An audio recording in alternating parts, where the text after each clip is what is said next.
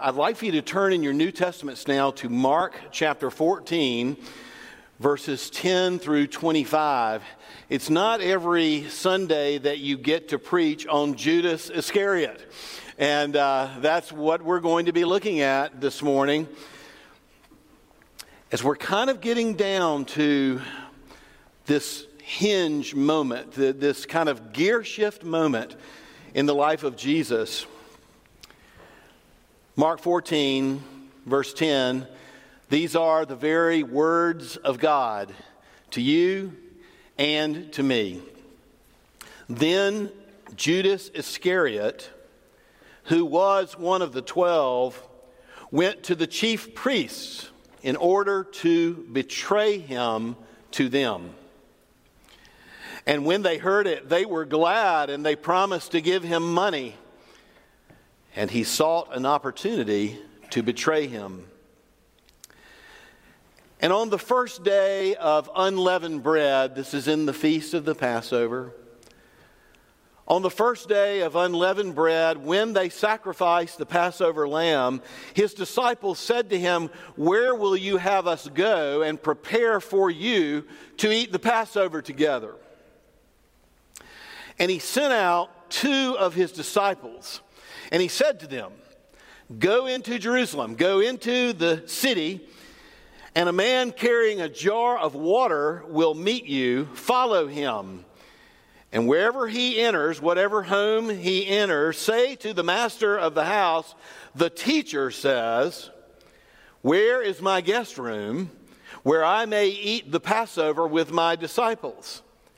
And he will show you a large upper room, furnished and ready. There prepare the feast for us." And the disciples set out and went into the city, and they found it just as he had told them. And they prepared the Passover meal. And when it was evening, he came with the 12, and they sat down, and they were reclining at table and eating. And Jesus said, "Truly I say to you, one of you will betray me, one who is eating with me now." And they began to be sorrowful and to say to him one after another, "Is it I, Lord?" And he said to them, "It is one of the 12, the one who is dipping bread into the dish with me. For the Son of Man goes as it is written of him. But woe to that man by whom the Son of Man is betrayed. It would have been better for that man if he had not been born." And as they were eating, he took bread, and after blessing it, he broke it, and he gave it to them, and he said, "Take, receive, this is my body." And he took the cup, and when he had given thanks, he gave it to them, and they all drank of it. And he said to them, "This is the blood of the covenant, which is poured out for many. Truly I say to you, I will not drink again of this fruit of the vine until that day that I drink it anew in the kingdom of God." The Passion is now in motion. The sufferings, the passion of Jesus is upon us, and we are down to the fine brushstrokes of what will open up that passion of Jesus, the very reason that he was born in Bethlehem. We are about to see him actualize and complete his mission, which was to die. And last week we looked at it. If you weren't here, you can listen to the sermon online. But we looked at that famous passage about Mary, the sister of Lazarus, who had this beautiful, expensive ointment, spikenard, that had most everything she owned was wrapped up in this, and she broke it, and so it had to be all used, and she poured this ointment over his head, and Jesus said, "She is preparing me for my death and burial." You see, we are moving now toward the cross. And in our passage, Judas goes out one way, and Jesus sends his disciples out another way, and they're all going to meet together in an upper room at the Last Supper, and we're going to learn something very important by where they went, what they did, and what Jesus said when they were all together. So let's look at where Judas went out and what his purpose was, Judas' way. We kind of say in our culture today, Judas is the trigger man.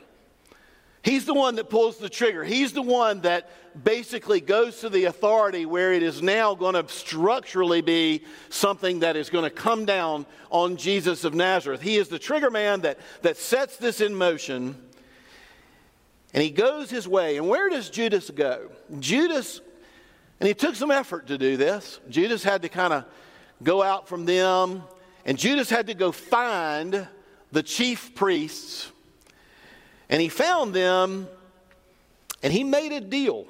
He made a bargain that he got paid for, 30 pieces of silver, the other Gospels tell us. He made a bargain that he would betray Jesus to them, and kind of what that looked like was they didn't want to arrest Jesus in front of the crowds because the crowds adored Jesus and they were afraid of kind of a riot. They were afraid there would be trouble. So they needed to find a time when Jesus would be kind of offline and more private. And Judas said, I'll let you know the exact time and place. I will take you to him, and then you can arrest him without anybody knowing, and you can do with him what you want to do. And it says that in verse 11, they were so glad because they had been thwarted over and over. And Jesus slipped away because it was not yet his time, but now it is time. And they were so glad that, I mean, can you imagine all the frustration they'd had? And now one of his best friends, one of his chosen 12, comes to them and says, I'll help you. And now they know it's going to happen, and they promised to give him money. And look at this. And he sought an opportunity. Judas had like a second part of this that he had to think about when he kind of looked at the daytimer of what was going on with Jesus and the disciples. He had to think about the exact best time to betray Jesus. Are you sad about Judas? Are you just disgusted with Judas? When I was a child and I heard about Judas, Judas was kind of like the villain, like hiss, Judas, boo, Judas. And, I wanted Judas to get what he had coming to him. But, you live a little life, you get knocked around a bunch, and people do things to you that they shouldn't do to you, and you have to apologize for things. And all of a sudden, you might see Judas more as a human being than just a villain, somebody made in the image of God.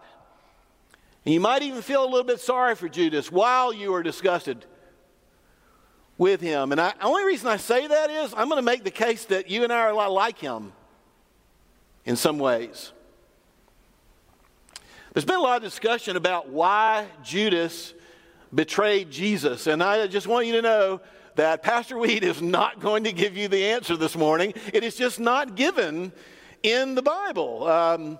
Lot of different ideas, that maybe Judas was expecting for Jesus to be the Messiah in the same way the crowds were, on Palm Sunday. Here we come, he's going to take over, and there's going to be this sudden revelation of his forever kingship, and there will be domination over the enemies of Israel, and Jesus will be the forever king who will sit on the throne, on David's throne, and rule forever. And Judas could see the handwriting on the wall. That wasn't going to happen.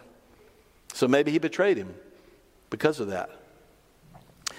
Or maybe Judas really was shown to be incredibly selfish, greedy, untrustworthy. And not only was he disappointed with Jesus, maybe he couldn't take Jesus' holiness and his love much longer. That his big problem was Jesus.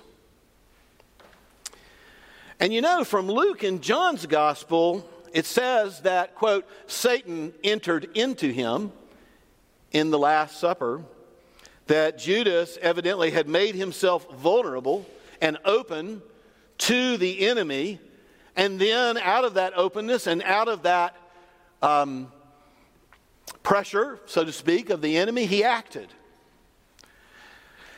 And we know this from our passage, Jesus says, hear me, that it was destined for Judas to do this. It was destined by God himself.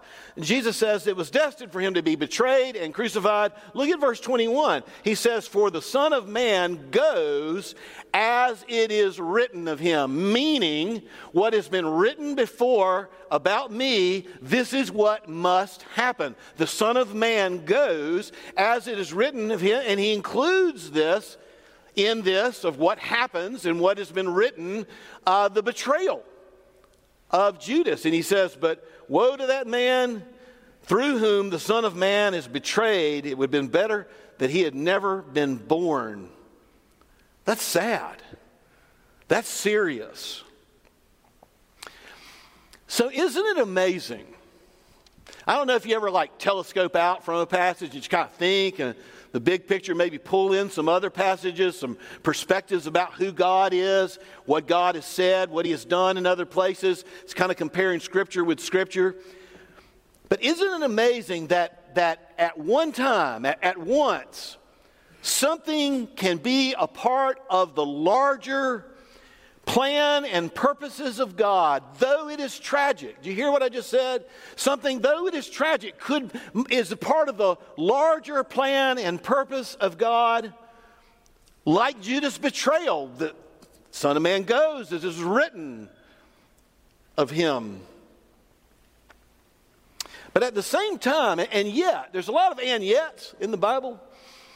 And yet, at the same time, it is Judas' own thinking. It is Judas' own heart. It's not just some kind of a fait accompli somewhere in the overarching plans and purposes of God and the prophecies about the Messiah. It is Judas' own heart. It is exactly what Judas wanted to do. I think this is important, y'all, because let us never forget that we are responsible for what we say and do, even though we have a God who is completely sovereign. That comes from our hearts. And yet, we take great comfort that God is sovereign, don't we? Because bad things are happening. Hard things are happening to you, to me, to everybody. Great comfort in the sovereignty of God and his sovereignty over Christ's betrayal is also his sovereignty over his mercy and grace. You see, those go together. He's just as sovereign over Judas's betrayal as he is sovereign over the fact that there needed to be a cross. He's sovereign over all of that to convey his great mercy and grace to us. And that's about to be given. We're down to hours, y'all. Hours.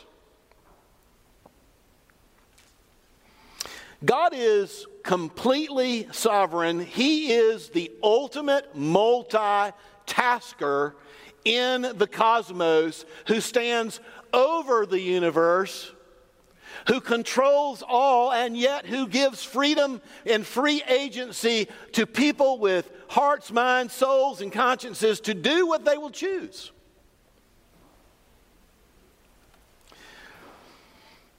So first, Judas goes his way, and his way is to betray. But Jesus sends out the disciples another way. There's kind of they're all kind of going in two different directions. They're all going to meet back up. In the disciples' way, you talk about the sovereignty of God. I want you to think about this with me for a minute. They are told by Jesus to go into the city, and that city, of course, is Jerusalem during the feast of the Passover. And, as you read different biblical scholars, like the modern biblical scholars think there's anywhere from 250,000 people, maybe up to 1 million. And then you have these ancient sources, particularly Josephus, who says, no, there's 2 million people in Jerusalem celebrating the Passover. And we're thinking he's that's a little bit of hyperbole or something. We don't know. But Jesus basically says, think about 1 million people, okay? Go into the city and look for a guy with a jar of water. Y'all, there's no plumbing in Jerusalem. You don't get water unless it's in a jar that you carry it. How many jars of water are going to be in the street. In Jerusalem, y'all, roughly 30,000-ish, normally up to 1 million. Go into the city with 1 million people and find the guy with the jug of water and follow him. And wherever he goes, go into that house. And that'll be the house of the master that then you will say, we want our room, man. The master sent us to get our room. So, I mean, this is like being sent out to find a needle in the haystack, right? Unless God is sovereign. And he's very sovereign. And it is true that women carried most of the water in those days. I hate to say that, but it's just true. And slaves carried the water. But if you found a man who was not obviously a slave or was not obviously a woman, then that might be a little more rare to find. But Jesus says, go into the city and you will be met by a man carrying water. And so they go into this packed city. You know, the Psalms talk about how Jerusalem is a city, a compacted city within the walls, built strong by the hand of the Lord. And this is where the tribes go up, you know, and it is just packed. This wasn't the first time that Jesus had sent out his disciples on a task like this. You know, it's funny, Gina will send me out on will you go find this for me in the house? And I can never find it because I can't see with her eyes, and I have to come back and say, hey, you know, I couldn't find, what is it? What, is that a box or what is that I'm looking for exactly?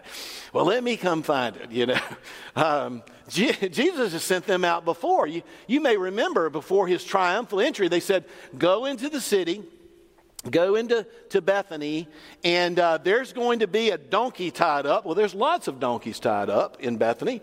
And this particular donkey will have a colt, you know, a young donkey that's never been ridden on. And what I want you to do, when you see that donkey and that colt, I want you to go, and I want you, like to the hitching post, think of a Western movie. I want you to go untie it from the hitching post, and I want you to just take it. Okay, not their donkey, all right? And then Jesus says, and when someone says, and I'll put it in my language, you don't mind, hey, that's not your donkey. You're taking my neighbor's donkey. You answer them, the Lord has need of it. And they will say, okay, take it. They go into town. There's a donkey. There's a colt. They unhitch it. They're taking it back to Jesus, and someone says, hey, that's not your donkey. The Lord has need of it. You follow that guy with the water jug, and wherever he goes in, you go in, and you say to the master, the Lord has need of your room. This is the Airbnb we are renting, that the Lord is renting this room to have the Passover. Verse 13, and he sent 2 of his disciples, said, go into the city. A man carrying a jar of water will meet you. Follow him wherever he enters. Say to the master of the house, the teacher says, where is my guest room? Where am I going to eat the Passover with my disciples? He will show you a large upper room furnished, meaning with furniture, and ready with all the furniture there. There you will prepare for the Passover. And the disciples set out and went into the city and found it just as he told them, with 1 million people, and prepared the Passover. Now, it was Thursday, otherwise known as Maundy Thursday in the church these days. It was Thursday when Judas went out. It was Thursday when Jesus sent out his disciples to procure that upper room. And what's interesting about that is the Passover meal was normally celebrated on Friday. That was the Day of Atonement, where the Passover lamb, like the lamb, was sacrificed for the people. And but you could celebrate the Passover on Thursday. I'm not going to bore you with like the 5 different reasons that people were allowed to celebrate the Passover on Thursday. One of them, I will tell you, is people from Galilee that had a long way to go actually could do it early. That was one, and they were Galileans, so we're not sure why they celebrated the Passover meal on Thursday. But you know, we say that, like, when did Sunday morning start in our time? It started at like 12 or 12:01, I'm not sure which. It started at 12 a.m., right? That's not the way it worked with the Jews. When the sun went down, that was the end of the day, and the Sabbath began when the sun went down. That was the day. So I don't know. Maybe their dinner Some people say it was on Friday. It was after the sun went down. It doesn't really matter. It's called Maundy, Thursday. I'm not even sure why I just told y'all all that. But one thing for certain, Jesus would have this supper now, and one of the reasons he was having that supper now is because he would be the Passover lamb slain for the sin of the people on the Day of Atonement, exactly in the right spot for his cross to have that kind of overarching meaning. So sometime that day, an order was put in and a lamb was purchased by the disciples, and a priest slaughtered that lamb, and that lamb was set apart, and that lamb was put on the altar, one of the altars in Jerusalem, and that lamb was cooked, and that lamb was brought to that house. And what else was brought to that house? We're going to find out in a minute. That was important. Bread was brought to that house, unleavened bread. That was a part of what you celebrated the Passover meal. You not only had lamb, you had unleavened bread, and then wine was brought to that house. And there were several other things, ingredients that were purchased to have the Passover ready. And it was all ready. You know how sometimes when you've come into like a rehearsal dinner or something, and everything, the table is just beautifully set. There's what my mama called the buffet.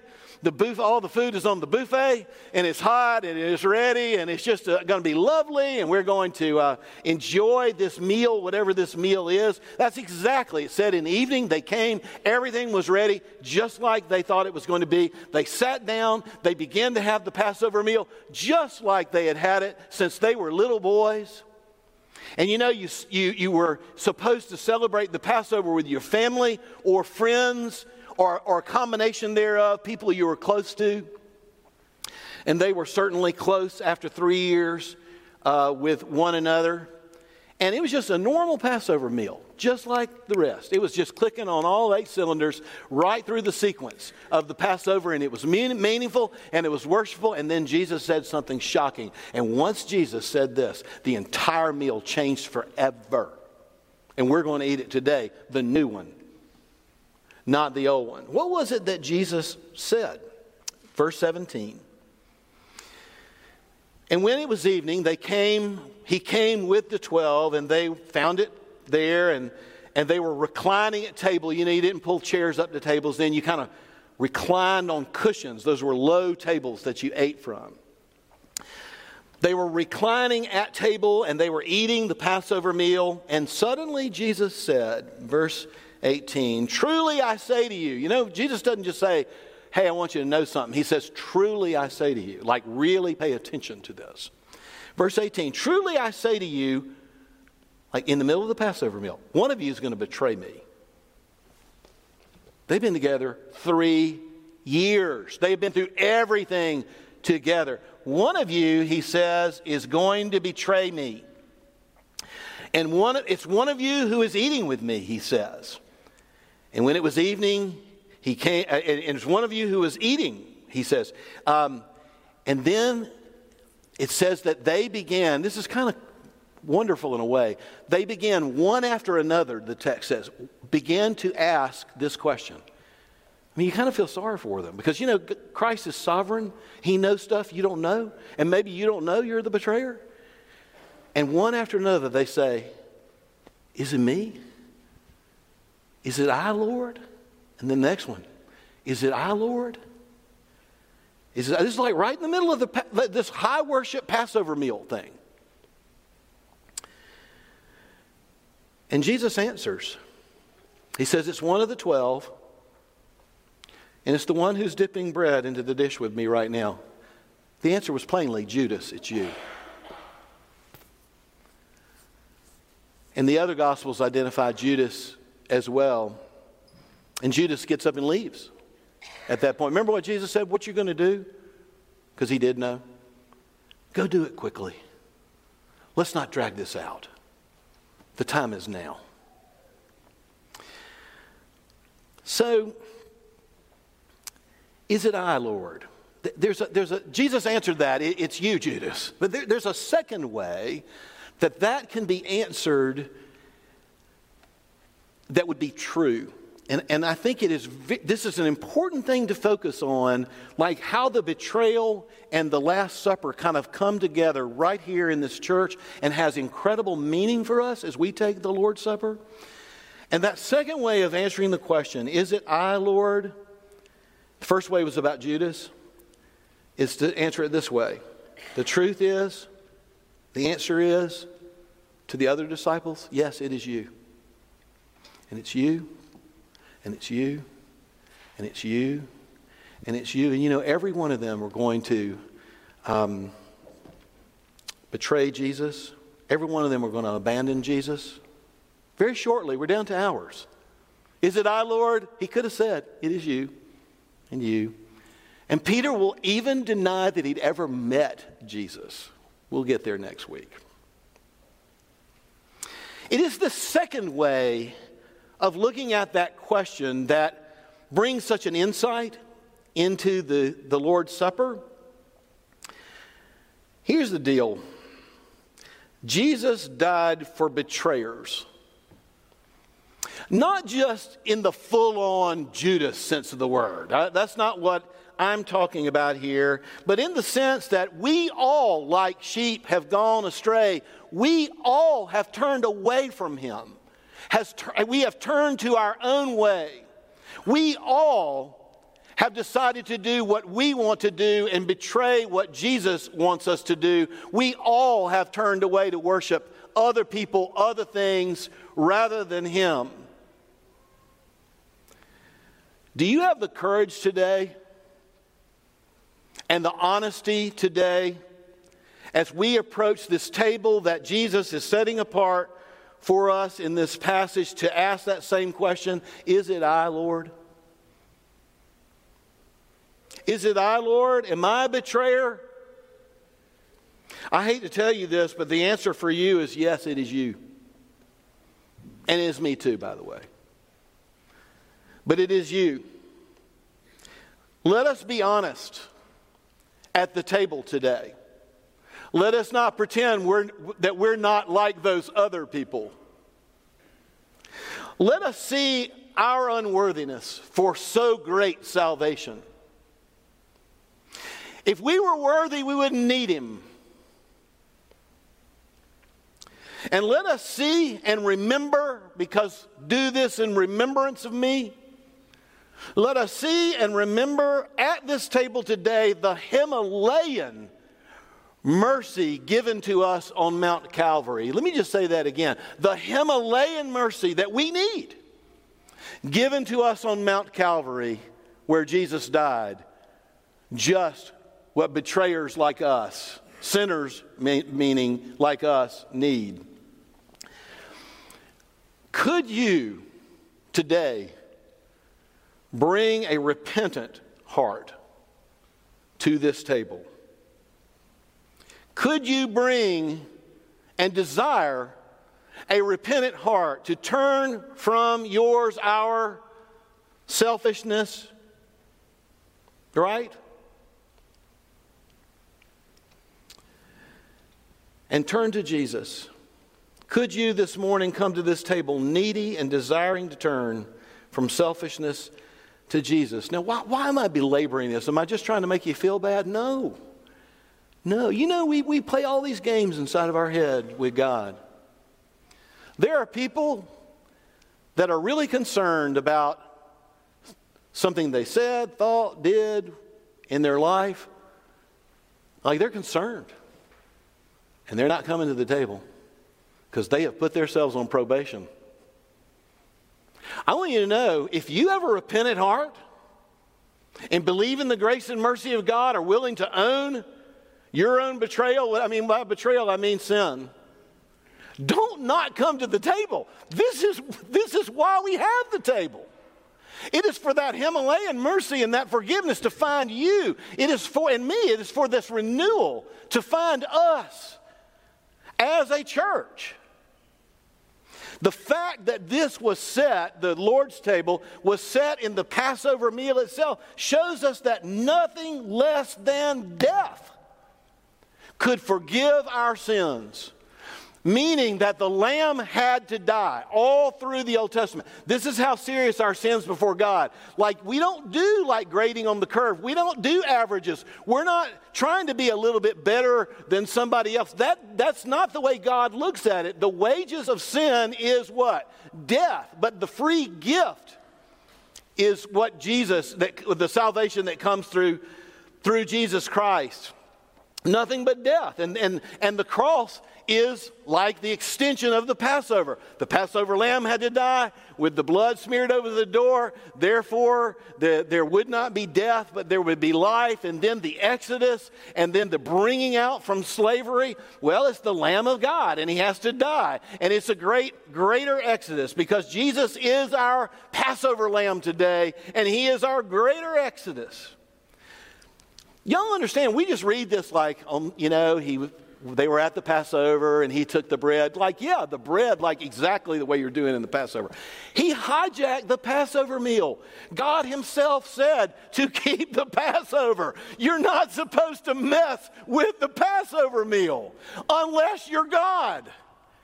And he hijacked the Passover meal. And he said, you know what this bread is? This is not the bread of haste anymore. This is my body. You know what this blood is? This cup is? This is not the cup of redemption, which was exactly the cup that he took. This is my blood, he says. Verse 22, listen to these words. As they were eating, as normal, he took the bread, and after blessing it, as normal, he broke it and gave it to them, and he said, take, receive. This is my body. I'm the lamb. And then he took the cup. Verse 23. And when he had given thanks, he gave it to them. And they all drank from it. And he said, this cup, you know what this cup is? This isn't just the old cup of redemption figuring something. This is my blood. This symbolizes my blood poured out for many. Y'all think about this. Body, bread, broken, torn, crucified, broken, torn, given, receive. Blood, wine, poured out, given, drink, take, receive. We don't just set this beautiful table, and thank y'all to those of you who are in the service that do that, and even the ones that clean up afterwards. We don't set it to just adore the elements. We set this because eating is receiving and literally taking into ourselves that which Christ has given us. You know, in the Old Testament, eating was an act of intimacy, meaning if you ate with somebody, you were like putting your arm around them saying, this person's important to me. I accept this person. I receive this person. So intimacy, to eat with somebody was very intimate. That's why the Pharisees went crazy when he, quote, ate with tax collectors and sinners. We receive the supper personally in this intimate act of eating. So in response to his words, for any repentant betrayers present this morning, and you're just going to have to ask yourself whether you're a sinner. You're going to have to ask yourself, is it I, Lord? But for any repentant betrayers, we're going to remember the cross by taking and eating and drinking. And we're going to do this by thinking about his death. And we're going to commune in real time, the present, now, with him, not just Jesus crucified, but Jesus raised from the dead. Because the point of the supper isn't just to have a moment of silence for Jesus.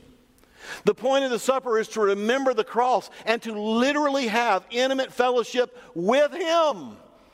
That by the Holy Spirit, His presence is conveyed to us. Obviously, His presence is here anyway, but it is especially conveyed through physical signs, elements. It's not that the elements themselves are the issue. It is by faith that something of, yes, God became man because He loved me. Yes, God has died for me. Yes, I belong to Him. And the risen Christ wants to restore you. He wants to encourage you. He wants to hear you pour your heart out to Him, your tears out to Him, your gratitude out to Him, your praise to Him. We will have table fellowship. We will commune with Jesus and all that He has given you. Bring your weary souls. Bring your repentant and grateful hearts to Him. You know, I love the words of institution in the Gospels because we find something that's not included in 1 Corinthians 11 that we normally read, and we will today. You know, Paul said, that which I received from the Lord, I passed on to you, that on the night Jesus was betrayed, He took bread, etc. The gospel accounts add this sentence. And I'm going to add a word from Matthew, if you don't mind, just to kind of coordinate those a little bit together. This is the sentence, and it's verse 19 in the verse after, this is my body broken, this is my blood poured out. Truly I say to you, I will not drink again of this fruit of the vine until that day when I drink it anew, and Matthew says, with you in my Father's kingdom. Don't you just love that? It says that there is not only grace now, and there's the past that we remember and what that means for the present, and there's the risen Christ and spiritually a means of grace to us now. But y'all, this is about a future. Jesus really is Israel's forever Messiah and King who rules and reigns and is with His people. And we're going to worship this morning as we eat these elements with a sure hope of our future. We can see the future from here. And you know what it looks like? It looks like Jesus drinking that cup again for the first time anew with you. Because you're His, in His Father's kingdom. Yes, this is a remembrance, but it is also a blessed future memory. You can think about that. So the passion is now in motion in this text. The man of sorrows is on his way to the cross, and he's on his way to the cross, and the reason he turned the Passover into the Lord's Supper is because He wanted to give it to you. You understand this? Jesus did this because He wants you to have it. Because He loves you. And He loves me. We are His sheep. We are His children. Blood bought. He wants you to have this supper. He wanted to be your Passover lamb. So let's finish where we started the entire service. I'm going to give you your part so you can say it out loud. And we need a little oomph if you don't mind. My part is this. It's 1 Corinthians 5:7. Christ our Passover lamb. This is my part. Christ, our Passover lamb, has been sacrificed for us. And your part is, come, let us keep the feast. You got that? Come, let us keep the feast? Okay, you ready? And then we're going to the table. Christ, our Passover lamb, has been sacrificed for us. Come, let us keep the feast. Let's pray. Lord, we are coming to this table only because You have made the way, only because You love sinners, and only sinners are qualified for Your mercy and Your grace. Oh Lord, would You help us to desire, would You give us a desire for repentance? Would You give us a softness of heart to be able to turn to You, not only to convey our sin to You, but also to experience Your restoring love and Your restoring grace? Would You make that happen for people today? Help us to believe in the cross as we hold the elements, reminding us of it. But Lord, would You help people to not put themselves on probation if they have a repentant heart? And God, would You meet us in all Your beauty at your table. In Jesus' name we pray. Amen.